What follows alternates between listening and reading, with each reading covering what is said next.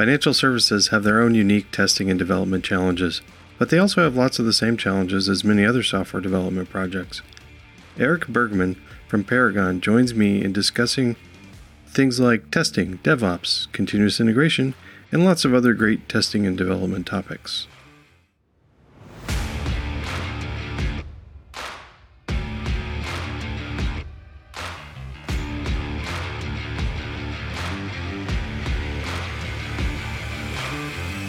Welcome to Test and Code, a podcast about software development, software testing, and Python.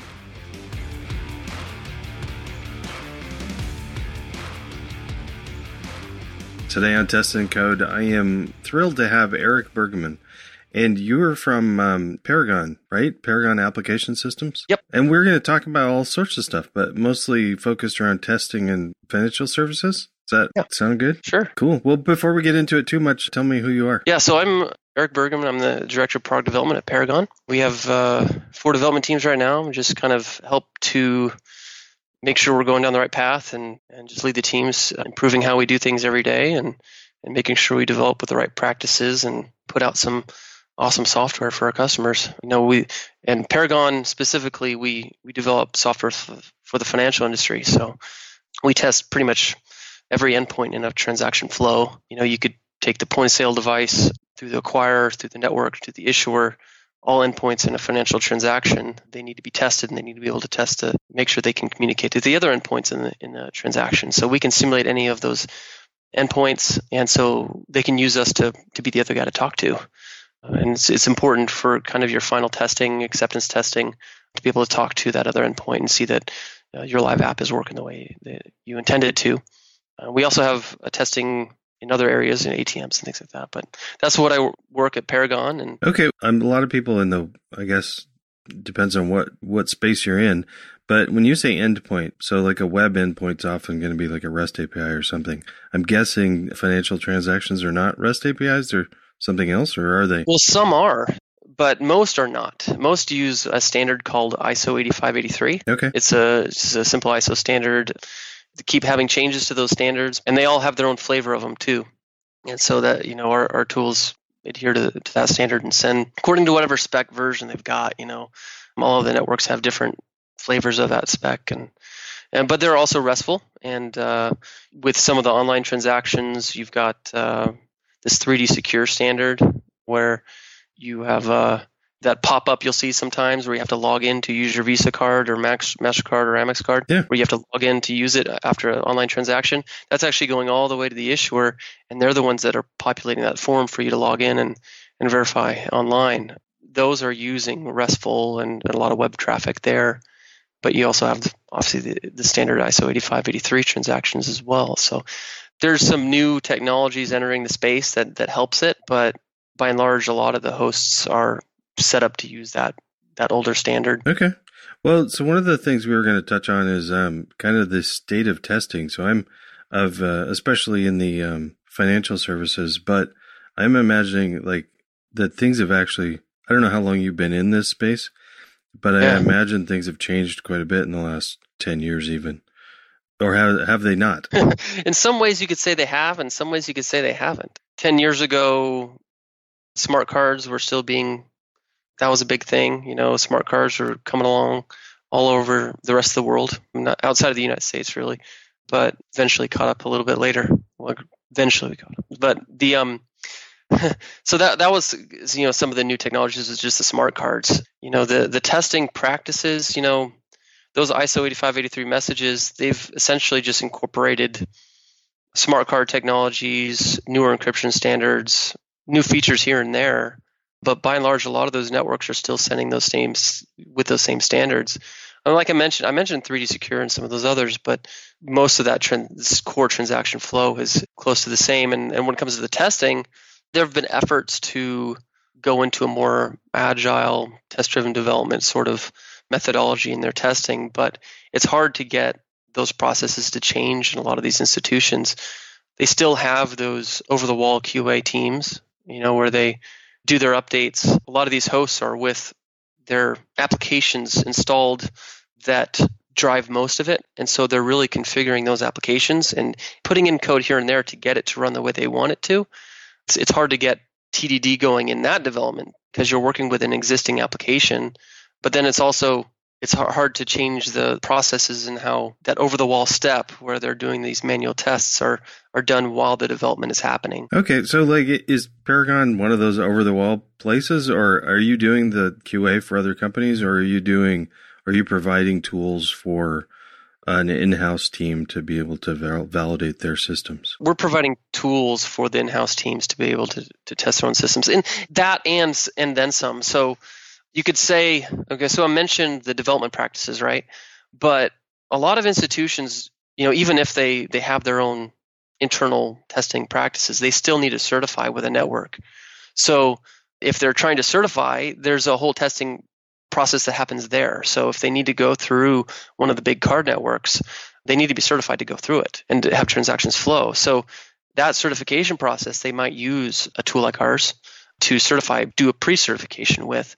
That's very common. Yeah. And so they will test with our app instead of going to a real system. They would log into our app, test with ours. Once they've gone through the full pre-cert flow, then they might transition to a certification step where they still would actually have people manually checking everything, looking at Excel spreadsheets or looking at comparing fields and whatnot just to verify that everything lines up right. But you would still have our app involved in not just the development flow, but in a certification flow as well. So okay.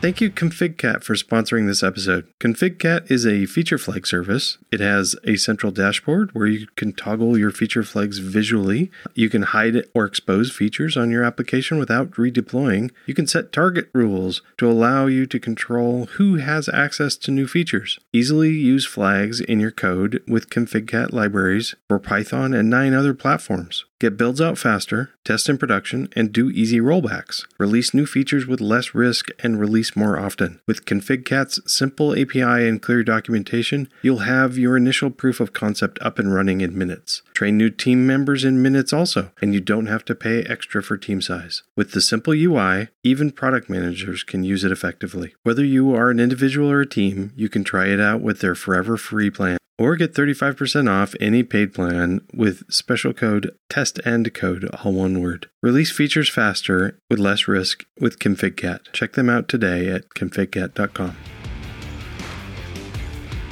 You said there's a lot of momentum behind the legacy systems and the way people do things. So would you like to see it change? Oh, absolutely. I mean, we've been working for a while on getting continuous integration system going and getting them to adopt that. It's, we have an API open and it's been getting use. Sometimes it's used in more of a poke and prod sort of manner where they find tests, they want to be able to tweak it. They have a tool that integrates with the API and then they poke and prod using the test scripts that they've already written, doing some minor tweaks here and there to see how the system responds. That's not really what we want to go to long term. What we ideally have is those tests are living, breathing tests that are running every change continuously so that they author the test once and then they're done with it. They don't have to kind of poke and prod the system. And so we've had some adopt that way. We really have kind of 3 different customer users that are, going with our product. We've got the certification model, we've got the poke and prod model, and then we've got the automated API testing model. And we have to really be able to facilitate all 3 depending upon the type of user, the direction that the company is going. How about in-house yourself? Since you've got developed this software yourself, right? So I mean, back in, I don't know, it was probably 2006, we started writing code on this. We had a desktop app that we would install, and it was written in COM, like Windows COM. Oh, okay. We started writing a web app that used some of those components, and we got it all test driven and eventually pulled it out into its own web server and everything. But we were doing TDD from the get-go with that. And we started Agile probably a little bit after that. In 2007, we had go with Agile and continuous integration. We started doing cruise control and way back early with ThoughtWorks and all that stuff. And we've progressed now. We've got hundreds of thousands of tests that run every commit and decent coverage. Yeah. I guess it depends on who you talk to, but it's worked for us. There's always this sort of opposition by some to do test-driven development because I think it's going to take longer, and is because they don't see on the back end how, when you've designed an application to be testable, how it actually speeds you up eventually. It's kind of like a train. You get that train going, it keeps moving. It's hard to stop it once it keeps going. You've got all the test coverage. It makes it so that your application is flexible, malleable, and changeable, and you can do it confidently. And there was a lot of minds to change on it back in a long time ago, but now it's pretty well adopted and pretty well understood through most of the software industry to take that test-driven approach to software. Yeah, one of the things I mean, you mentioned starting it out in 2006, and that seems, I mean, for a lot of people, that seems like ancient, like so long ago. But there's still a lot of applications that are in use right now that predate that, and going or different teams that wanted to go towards a more Scrum-like or a TDD style or something, and incorporating tests from the beginning.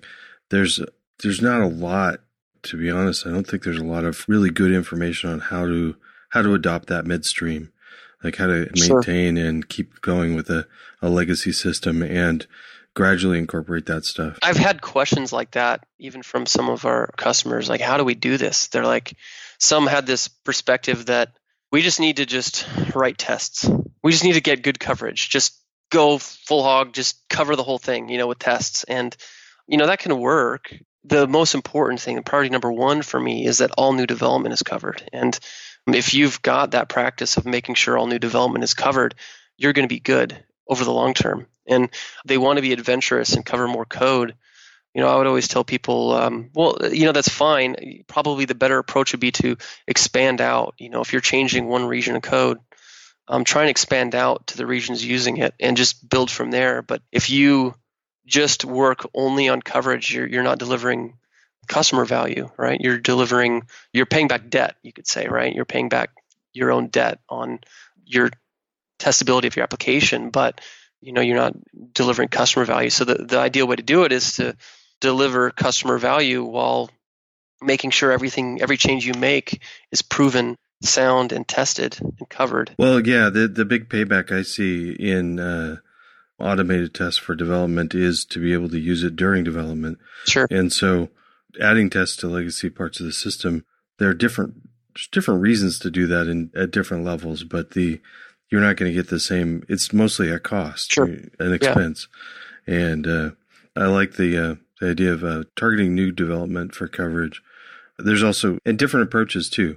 Like, for instance, with development, one of the gauges for a good test is whether or not you can change shooting for agility. So I want to be able to change my mind on implementation sometimes. And if my tests don't allow changes, then they're kind of they're mostly just scaffolding, trying to make sure that I don't change anything. Sure. And those are hard to measure if you're actually putting tests around code that hasn't changed in years. It'll be painful when you go try to change that code and like 97 tests fail or something like that. But yeah, you can get into some smells even with testing. You figure out the designs of tests that limit you versus enable you. Yeah. Also, I was chuckling. I mean, I'm not saying it's a bad thing that you have like a lot of tests. A lot of tests is a good thing. However, yeah, I've never heard anybody brag about the number of lines of code in their implementation. Sure. But they'll will sometimes mention how many tests they have. Sort of an amusing dichotomy. A larger number of our tests are actually on the data that we deliver. It's interesting that we deliver test data, right? So we have a platform that it's a testing platform that they can author their own tests. But a lot of cases, we deliver those tests to our customers. And so we're delivering a lot of data, right? So we have teams developing software, but we also have teams developing test cases for our software. Yeah. So we have tests around those test cases. And so a lot of the tests are actually on those test cases to make sure they perform the way that we want them to. So if someone changes some of the core logic somewhere, it could break those test cases, and we want to know when it does. Oh, yeah. Yeah, okay. Definitely. Some of these questions, when you're talking about data and testing the data, it reminds me some of the discussions around testing in data science are probably have a lot of similarities to the financial area. So, sure. Except for with finances, you definitely know when you got it wrong, or at least there's a right and wrong. Yeah. Hopefully. that we're not doing a lot of machine learning on ATM transactions. Probably not. There's machine learning on the fraud space. Oh yeah, There's a probably. lot of, so they have systems that they plug into their hosts that can learn, oh, this is probably a fraudulent transaction, and they trigger it and go from there. And there's machine learning more on the marketing side. One of the things that I've been learning more and more, I've never really quite understood the term DevOps, and in the email that got sent over about things that you know about, it included some discussion of DevOps, and I'm just really kind of learning about it more. How does DevOps play into what you're doing?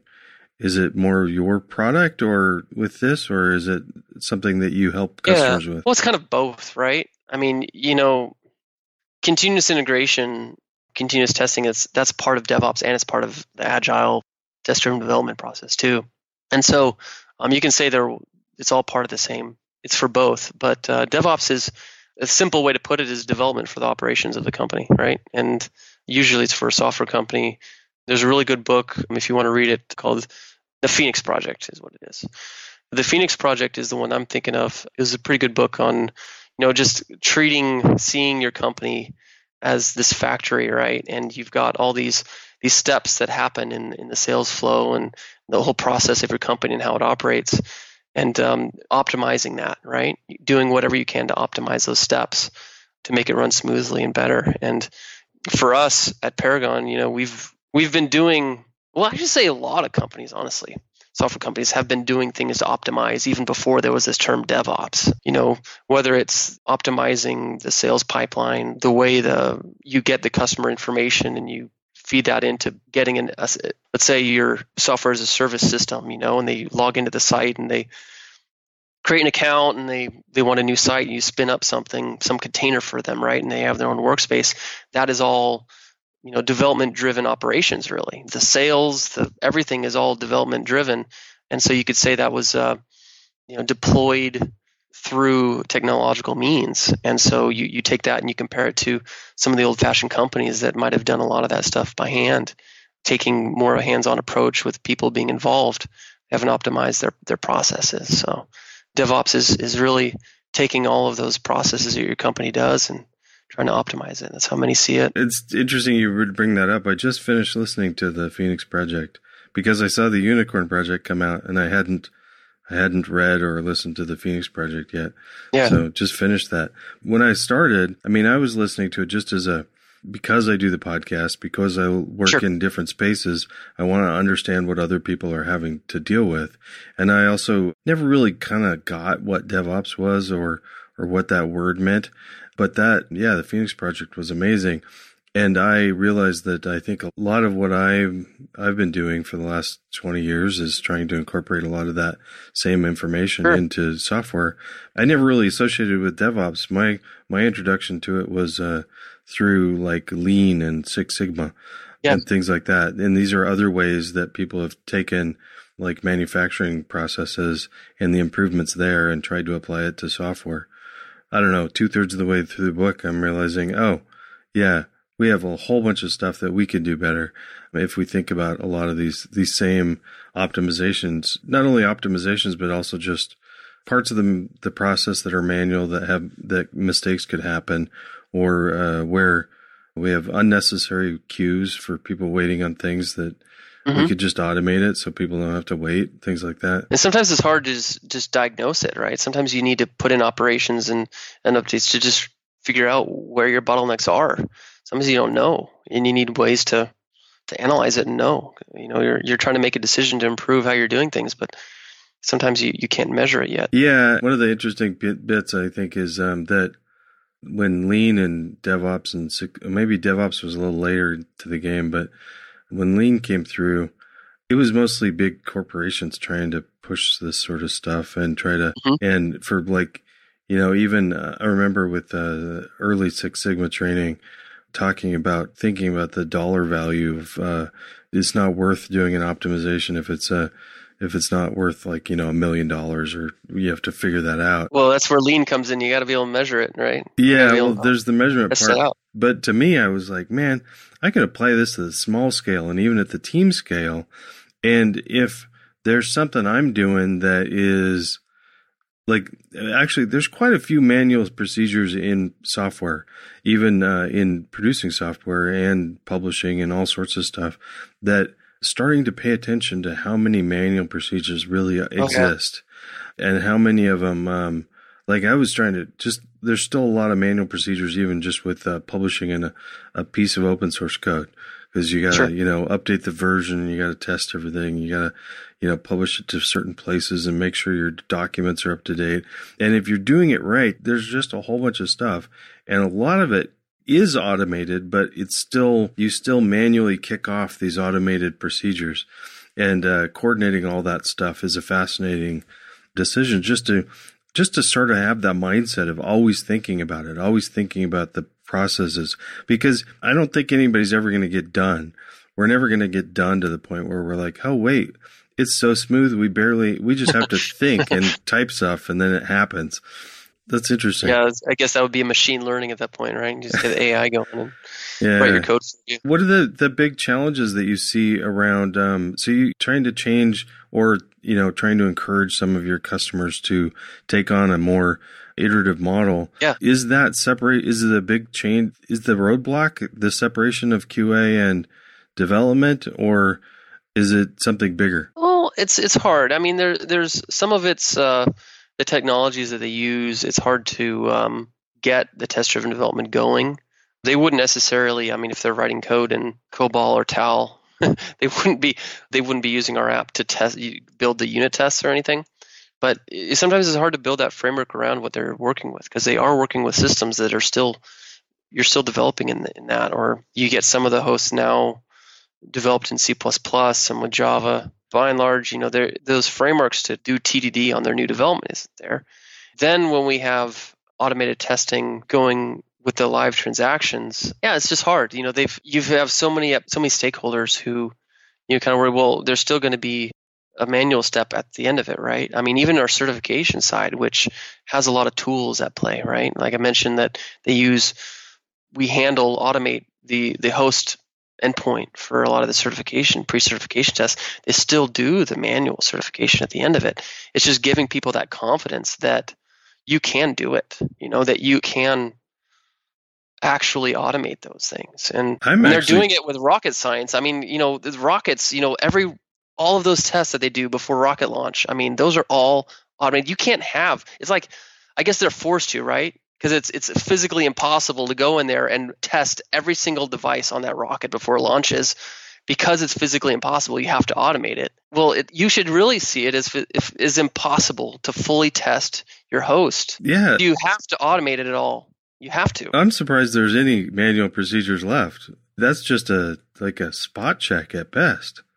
That's actually doesn't give me a lot of confidence in the financial system, actually, if I think that they're all relying on manual procedures. Yeah.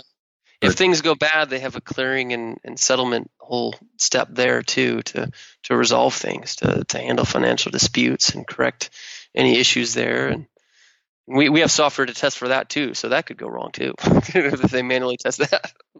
But yeah, it reminds me of the Calvin and Hobbes joke of. Did you ever read Calvin and Hobbes? Some, not much. A kid asks his dad how they get the weight limit on bridges, and the dad says, "Well, we just drive. They'll build the bridge, and they drive heavier and heavier trucks over the bridge, and then when the bridge collapses, they weigh the truck and rebuild the bridge." Right. And fortunately, sometimes that's how we test software. Well, thankfully, we can kind of do that with software, right? We could break the app, at least with performance testing, right? You can break it and then not put that load on it, right? Yeah, exactly. Do the load. And that's actually part of the software testing that, I mean, it's hard enough to get everybody to get the functional bit down, to have good behavior coverage and all of the endpoints, making sure that you're getting all the error cases tested. Yeah. And then you also need to think about security, and you've got security testing, you've got load testing, and timing considerations to make sure. I mean, just to make sure there's a lot of things I don't see very often is people saying, okay, well this part of the system still works, but it happened to have slowed down by 20%. Yeah, we should probably catch that. Maybe that's not okay. Things like that. So It's interesting. of people that have had enough experience to help make sure we're not going down the wrong path is important. But it's also very important to have people that have developed the right skill set in development. So you need to make sure you have all of it, right? Yeah. Some of the employees at Paragon that have probably the most industry knowledge didn't come from an organization that was already in the financial industry. They just started here as a developer and they learned it. And some came from other companies. It's really on an individual basis. I try not to have a fixed mindset when it comes to people's capabilities and what they can do. And, if they come in, they're smart, they're capable, I want them to see themselves as having no limits. And I really want them to be multifaceted in how they do things. And so I usually get offended when people put limitations on developers and say that they can't test. It's like part of me just wants to really be defensive of that, just because some of the best testers I know are developers. And it really comes down to their quality as a developer, right? If you're a good developer, I'm sorry, you're a good tester too. If you aren't a good tester as a developer, you're not a good developer. And there's a lot of things to learn as a developer, and the subject matter for your industry and all those things. You got to train them up, and hopefully you've hired a capable employee who can learn all that. Yeah, it's amusing to me when I hear people saying that a software developer isn't trained in testing. Well, I don't know where somebody would get that training. I don't know where it is of learning how to, unless it's developing software with tests yourself, because it's not like people go off to college to learn how to be a software tester. I don't know if there's programs around that. I haven't seen any. Some of it has to do with the black box perspective, right? So if you built it yourself, then you're not going to test it as well because you're not critical of your own things, right? Whereas this person who didn't is going to think outside the box that you've confined yourself to, and they're going to test with things that you haven't thought of. But I would say that a developer has access to a lot of things to test with. And so if I was to want to hack a system and break it, it certainly would help me to know the code to break it. You know what I mean? A good example, right? So a lot of companies they hire out third party to help with security penetration testing, right? Yeah. And they will have you send you their code. And because it helps them do penetration testing, they want to find those vulnerabilities. They want to look at your code because it helps them break it. That being said, it doesn't mean that you have to be a developer to be a good tester. There are a lot of facets to testing, right? I guess, but I don't know how you develop an automated test without writing software. Well, have you seen the behavior-driven development sort of concepts? Yeah, of course, but I've never seen. I still think of those people as writing software. They're writing. You can say that. They wouldn't call them developers, but yeah, they're making software. They're making the system test itself, right? So yeah. Anyway, okay. So do you use Cucumber and stuff in your? Yeah, we have.